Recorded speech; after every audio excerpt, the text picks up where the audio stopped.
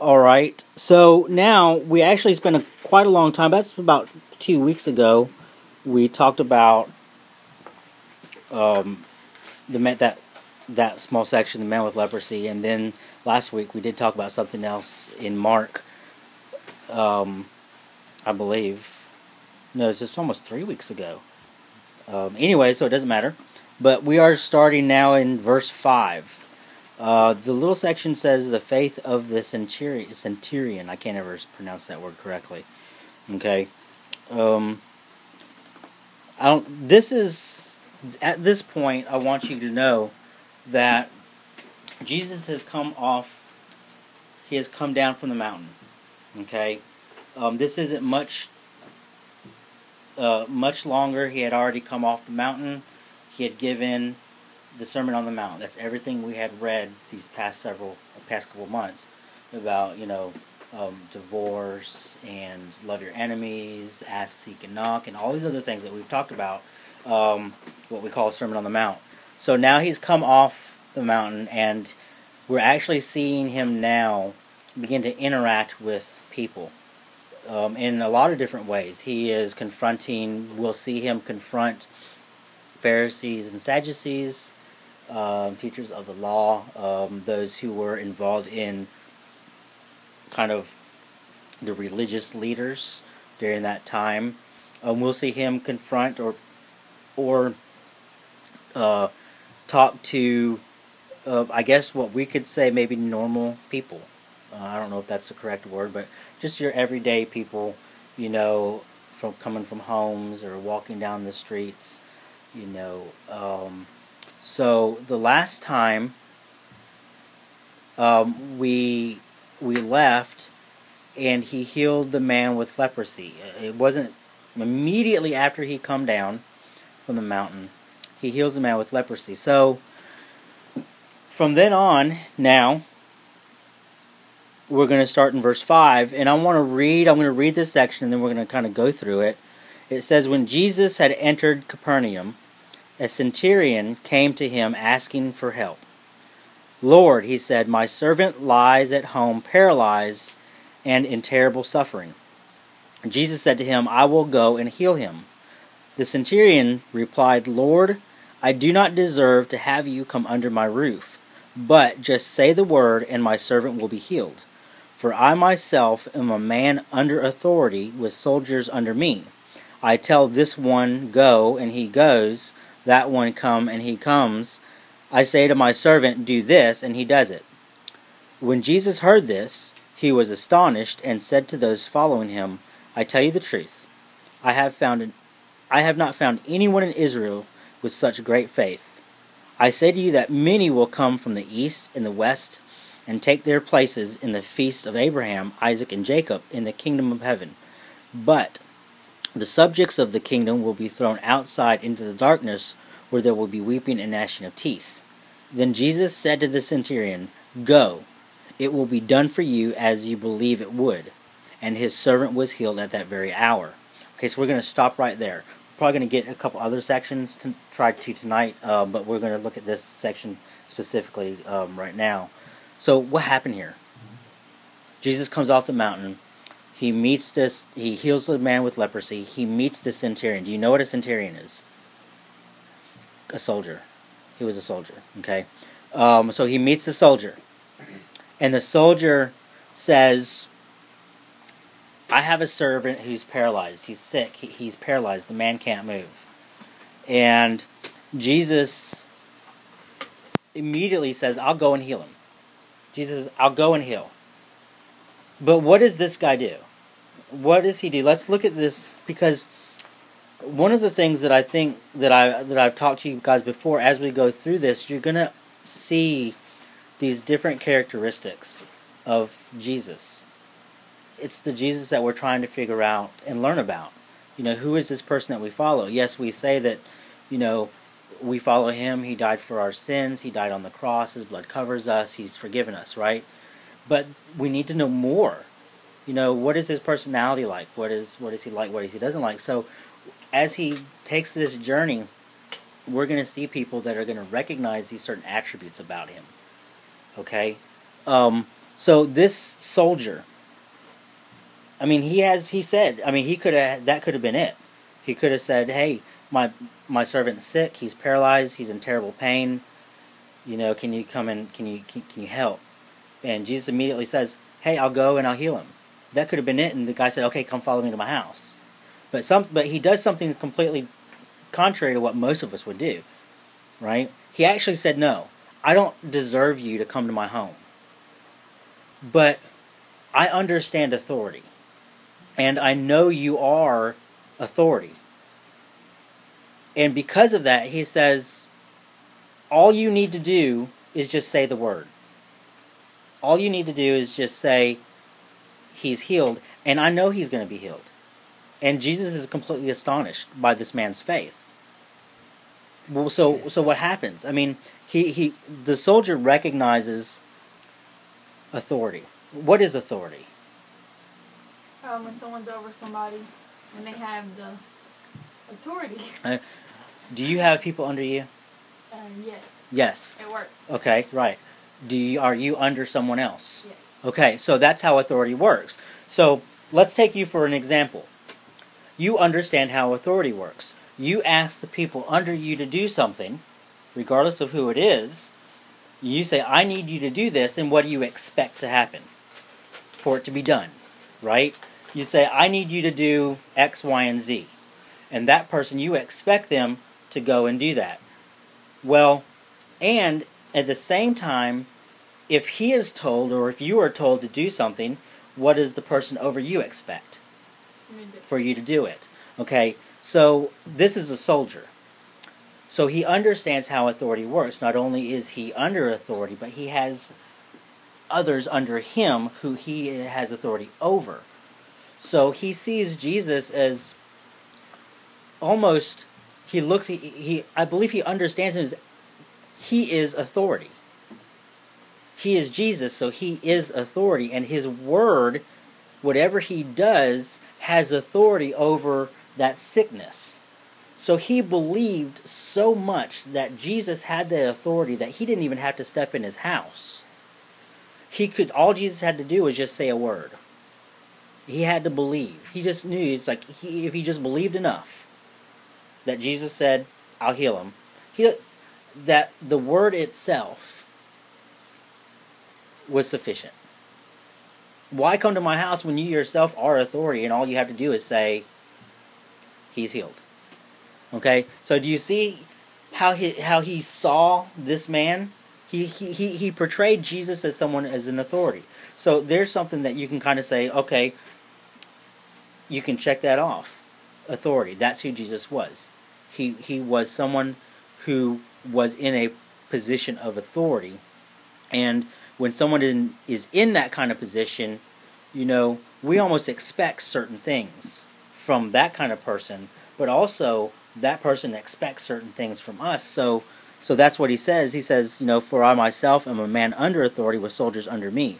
When I tell someone to go, they go. When I tell someone to go do this, they do that. And Jesus is astonished. He's like, whoa, wait a minute. I haven't met anybody yet with that much faith.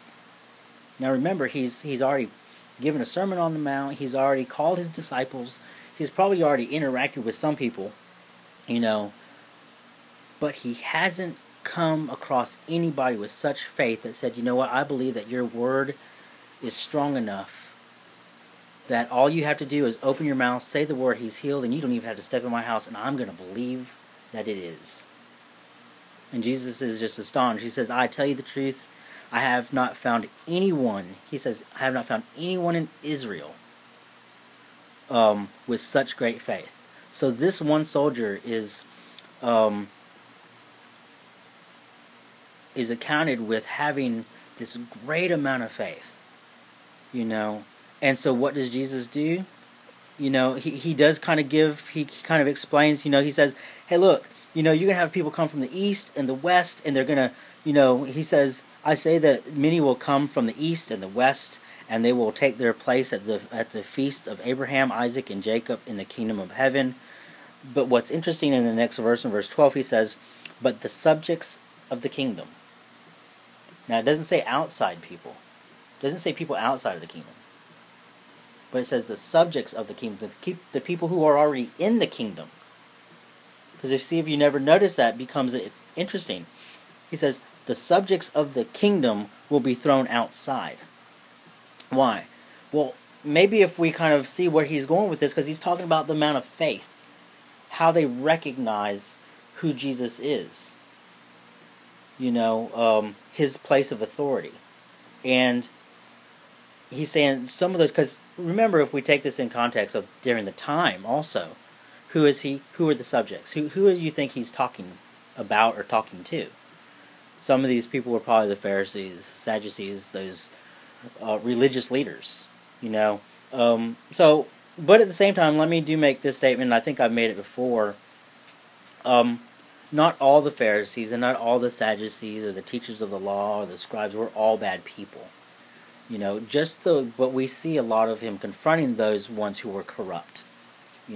There definitely were some who were good. But what does he do? He says, then Jesus said to the centurion, he said, "Go, it will be done just as you believed it would." So the centurion believed that all Jesus had to do was say he'd heal him, and that's it, or he'd be healed. And he said, that's it. And it says his servant was healed at that very hour. Jesus did not even step into this paralyzed man's room, and he was healed. Why? Why was he healed? Faith. Faith can move a mountain, right? We've heard that. It's probably paraphrased. It's probably somewhere in here, but faith is huge in the eyes of God, because it took faith for this guy to believe that Jesus could heal him. It took faith for him to believe that not only could Jesus heal him, but Jesus didn't even have to be in the room with him. It was almost this soldier's second nature, because he lived this kind of life of being under authority. So we see this. We're going to start unraveling this kind of little, I guess we're going to call it a little timeline. Okay? So now Jesus has come off the mountain. He's healed the man with leprosy. He's healed He's healed the servant of the centurion who is paralyzed. Okay? And now, all of a sudden, in verse 14, Jesus heals Peter's, I believe it's mother-in-law. So let's read this little section here. It says, when Jesus came into Peter's house, he saw Peter's mother-in-law lying in bed with a fever. He touched her hand, and the fever left her. And she got up and began to wait on him. When evening came, many who were demon-possessed were brought to him, and he drove out the spirits with a word, and healed all the sick. This was to fulfill what was spoken through the prophet Isaiah. He took up our infirmities and carried our diseases. Okay? So now, not only is he has already healed the man with leprosy, and the paralyzed man who was the servant of the centurion. Now he has healed Peter's mother-in-law. How did he heal Peter's mother-in-law? Touched his hand. He did what? Touched her hand. He touched her hand. That's it. He just went up to her and touched her hand. Done. She's healed. And it says here, he touched her hand and the fever left her. She must have felt pretty good, because immediately she got up and she began to wait on them. So now we're starting to see this kind of power that Jesus has. He doesn't have to go and start yelling and screaming and,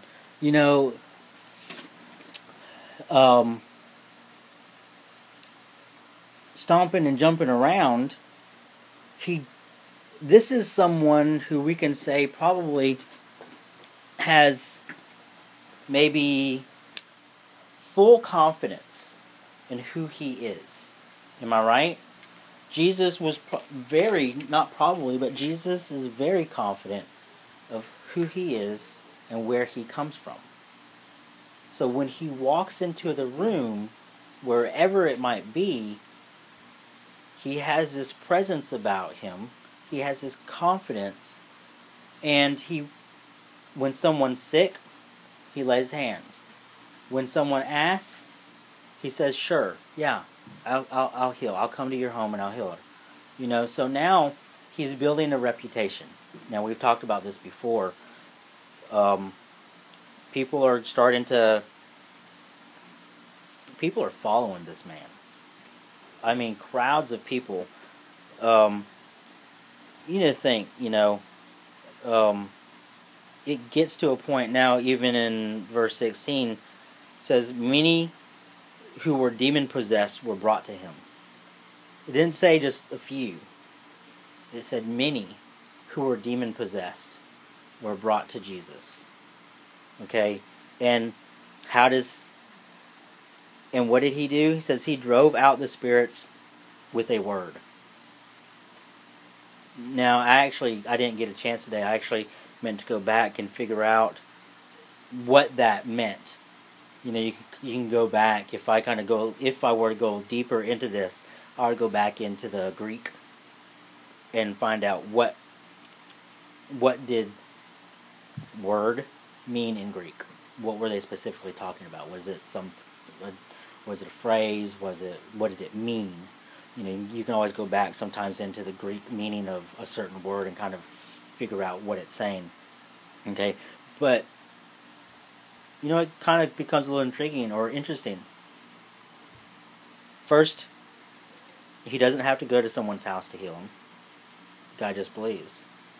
The second, what's he do? He just lays his hand on the mother-in-law. Just lays his hand on her. And demon-possessed, he just said a word. And with the word, he healed all the sick and the demon-possessed. And this fulfilled everything from what we would say under the Old Covenant from the prophet Isaiah. Okay, now you can go back and you can look at your Bibles with the little C and the footnotes and everything, so it should be on the bottom. You can see where that comes from. Okay, so far, what is this telling you about Jesus? What is this telling you? He is a healer. He is a healer. Yes, definitely. He is very much a healer. What else is it telling you? He's healer. What else? He's always here for us. He's always here for us. What about a characteristic that you're finding out about who he is? Loving. What about someone who is in authority? Because that's who he is. He's a man who's in authority. Think about it. He is, at this point in time, probably a lot of people had not figured it out or didn't know, but we know now. He is authority. He is king. He is God himself in flesh. So now, he's doing all these things, and he's beginning to create this reputation. People are beginning to follow him, and not only are they beginning to follow him, they're wanting to leave. They're just picking up and wanting to leave to follow maybe someone they don't really know a whole lot about, just maybe from seeing certain things. Okay?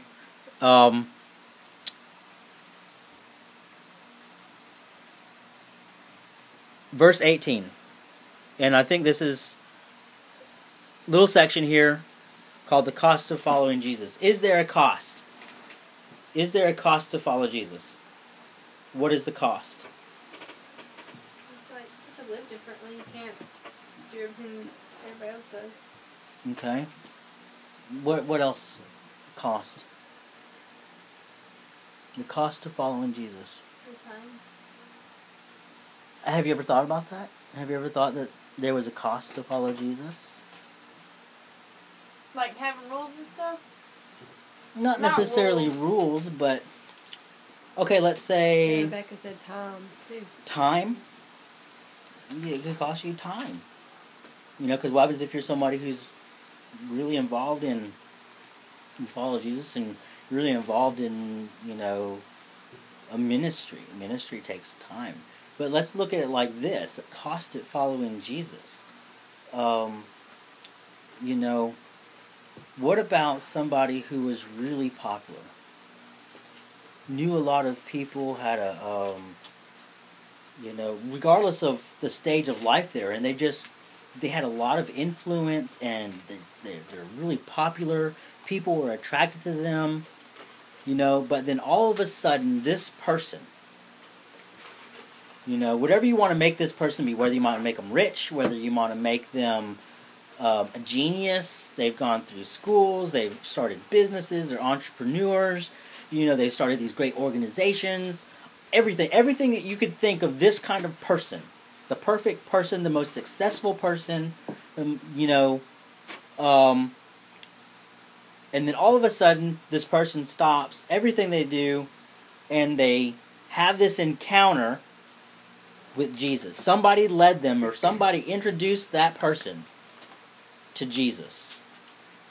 Okay?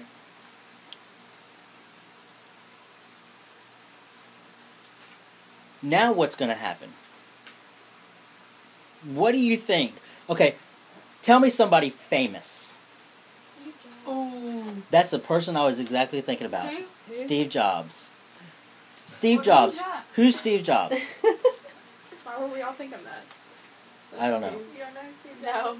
You don't know Steve Jobs? Why was y'all two thinking I've of the heard same his person? name. That's what I was wondering. Steve Jobs. Okay.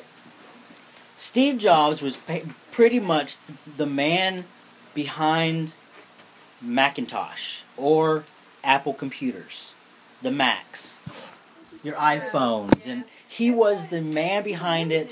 And it started years ago, probably back when I was just born, maybe even a little earlier than that. I can't exactly remember the actual time frame. Okay, but and he was famous. He was famous. He had money, he had influence, and everything. Okay? And if you don't know who Steve Jobs is, think of somebody else you know who is famous, who has influence. Who else would be famous? Miley Cyrus. Oprah, Miley Cyrus. I mean, I can't stand her, But still, okay, I think that's a good example. Miley Cyrus, you know, or Oprah. But you see the influence they have, regardless of however it is. All of a sudden, bam, somebody, somewhere along in their life, they encounter Jesus. Okay, somehow someone led them, someone shared with them, Jesus just appeared to them, bam. Okay, and they changed their life. They radically were changed, and they did a complete 180. Okay, now the influence that Miley Cyrus might have, and the following of fan base and everything else that Miley Cyrus might have, if she does a 180, because see that's what an encounter with Jesus is going to do, right? she did do a 180, And then she did a 180 again. She'd be unpopular. Why? Why would she be Because unpopular? she's following Jesus and she can't do all the Crazy stuff Thank with the you, production. So it comes with the cost. And at that point, it kind of comes with the cost of her popularity. Yeah. Now, she can turn that around, or anybody, whether it was Steve Jobs or any famous person, or you or I. We could probably think of people when we're in high school, or right now. You know, we could probably think of ourselves. You know, it comes at a cost. I lost a lot when I started following Jesus. I lost friends. I had people come against me like crazy. Just all kinds of things.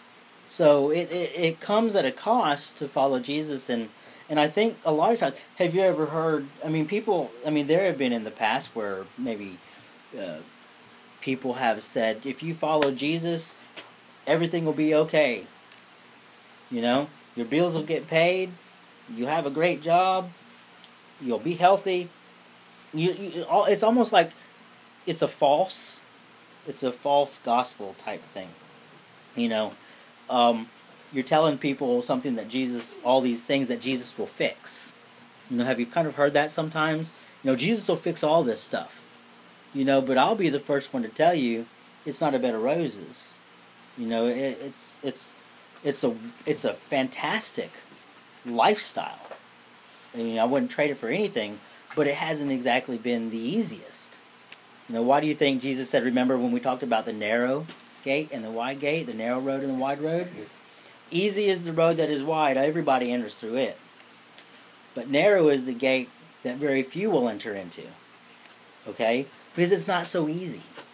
It's not so, it's not kind of like this easy thing to go through. It takes work. It takes, it takes things, and it does count. Following Jesus does cost us something. And so in verse 18, I want to read this. It says, when Jesus saw the crowd around him, he gave orders to cross to the other side of the lake. So you have to think that he's at a lake. It doesn't say what lake he's at, but he's at a lake. And think that there's massive amounts of people. Just massive amounts of people. Okay? And he says, we got to cross this lake. Go cross it. Well, so then in 19 it says, then the teacher of the law came to him and said, Teacher, I will follow you wherever you go. Now you have to kind of watch these kind of statements, because sometimes they can be statements that we can make. They can be statements I can make. I'll follow you wherever you go. I'll do whatever you do. You see some, you have these little encounters, or maybe see these, miracles, and you're taken by them. So Jesus is saying, well, you need to count the cost in this. So what does he say in verse 20? He says, foxes have holes, birds of the air have nests, but the Son of Man has no place to lay his head. And then another disciple said to him, Lord, first let me go and bury my father. But Jesus told him, follow me and let the dead bury their own dead. Okay? Now, that might sound a little confusing, it might go over your head, but basically, paraphrase, what is he saying? You got these two people, at least two people, who are jumping out and says, I'm going to follow you. One guy's like, I'm going to follow you wherever you go. And Jesus has to remind him, like, let me remind you. Jesus didn't ever tell him he couldn't follow him. But he says, I need you to understand, I don't live in one spot. I don't have a comfortable place to live in to rest my head at night. The thing that you're used to. There's no one spot I call home. You might be living outside or doing this or doing that. Okay? So he kind of has to bring to terms, kind of has to open up, just like, wake up, before you just jump into this. So telling them if they do follow him, they're giving up something. Exactly. They're giving something up. The other guy says, wait a minute, I want to follow you, I'm going to follow you wherever you go, but I got some things I have to do. My dad passed away, and I got to go take care of these things. And Jesus says, what does he say? He says, follow me and let the dead bury the dead. What does that mean? I have. Sounds terrible. It does sound. It almost sound. What does it say? He says, follow me and let the dead bury the dead. It almost, if you were to say that to somebody, it'd almost sound offensive. You would start a fight, let the dead bury the dead. But I think, let's think about this. What would Jesus be talking about? Because the guy says, I'm going to follow you. But wait, I need to take care of some things. Jesus is essentially saying, and hopefully I can get this right, from how I am understanding this, he said, if you're going to follow me, then follow me. And leave these things to deal with themselves. Okay? Does that make sense? Let the dead bury the dead, let the dead take care of themselves. We kind of have to think about, I often wonder, who is he talking to at this time? I always tell you, we have to also consider who he is during this time frame. The dead bury the dead. If he was seeing the, these certain groups of people already being dead, filled a sinful life, I don't know. But I kind of take it for now in the sense of just saying, you know what, I can't sit there and say, Jesus, I'm going to follow you, but I got to get these other stuff, all these other things done, because what's going to happen is, And you get caught up in those other things. and will I follow Jesus? No. So he's saying it's going to cost you, and Kelsey was right. It's going to cost you. There's something you're going to have to give up, and you're going to have to make a decision. Are you going to give that thing up and follow Jesus, or are you going to stick? Are you going to stay with that one thing? You know, he doesn't reprimand it from almost he doesn't sound as though he's reprimanding these two people, but he is cautioning them, and I think that's something that we need to really consider. You know, I will say this for myself. A lot of times, whenever Jesus asks me to do something, the one thing I've always done is I've always counted the cost. If Jesus said, "I need you to do this, this, and this," you know, maybe it's a witness to somebody, or maybe it's moving me into a different area of ministry, and I sit down and I count the cost of that. You know, I determine, is this something, you know, that I can put 100% in? Because if I can't, and that's what Jesus is saying, you follow me, it's 100%. It's all or nothing. You can't follow me halfway, because it's just not going to cut it. Okay? Does that all make sense? Okay. We're going to stop there for tonight, and we will continue with the next one, Jesus Calms the Storm, next Wednesday.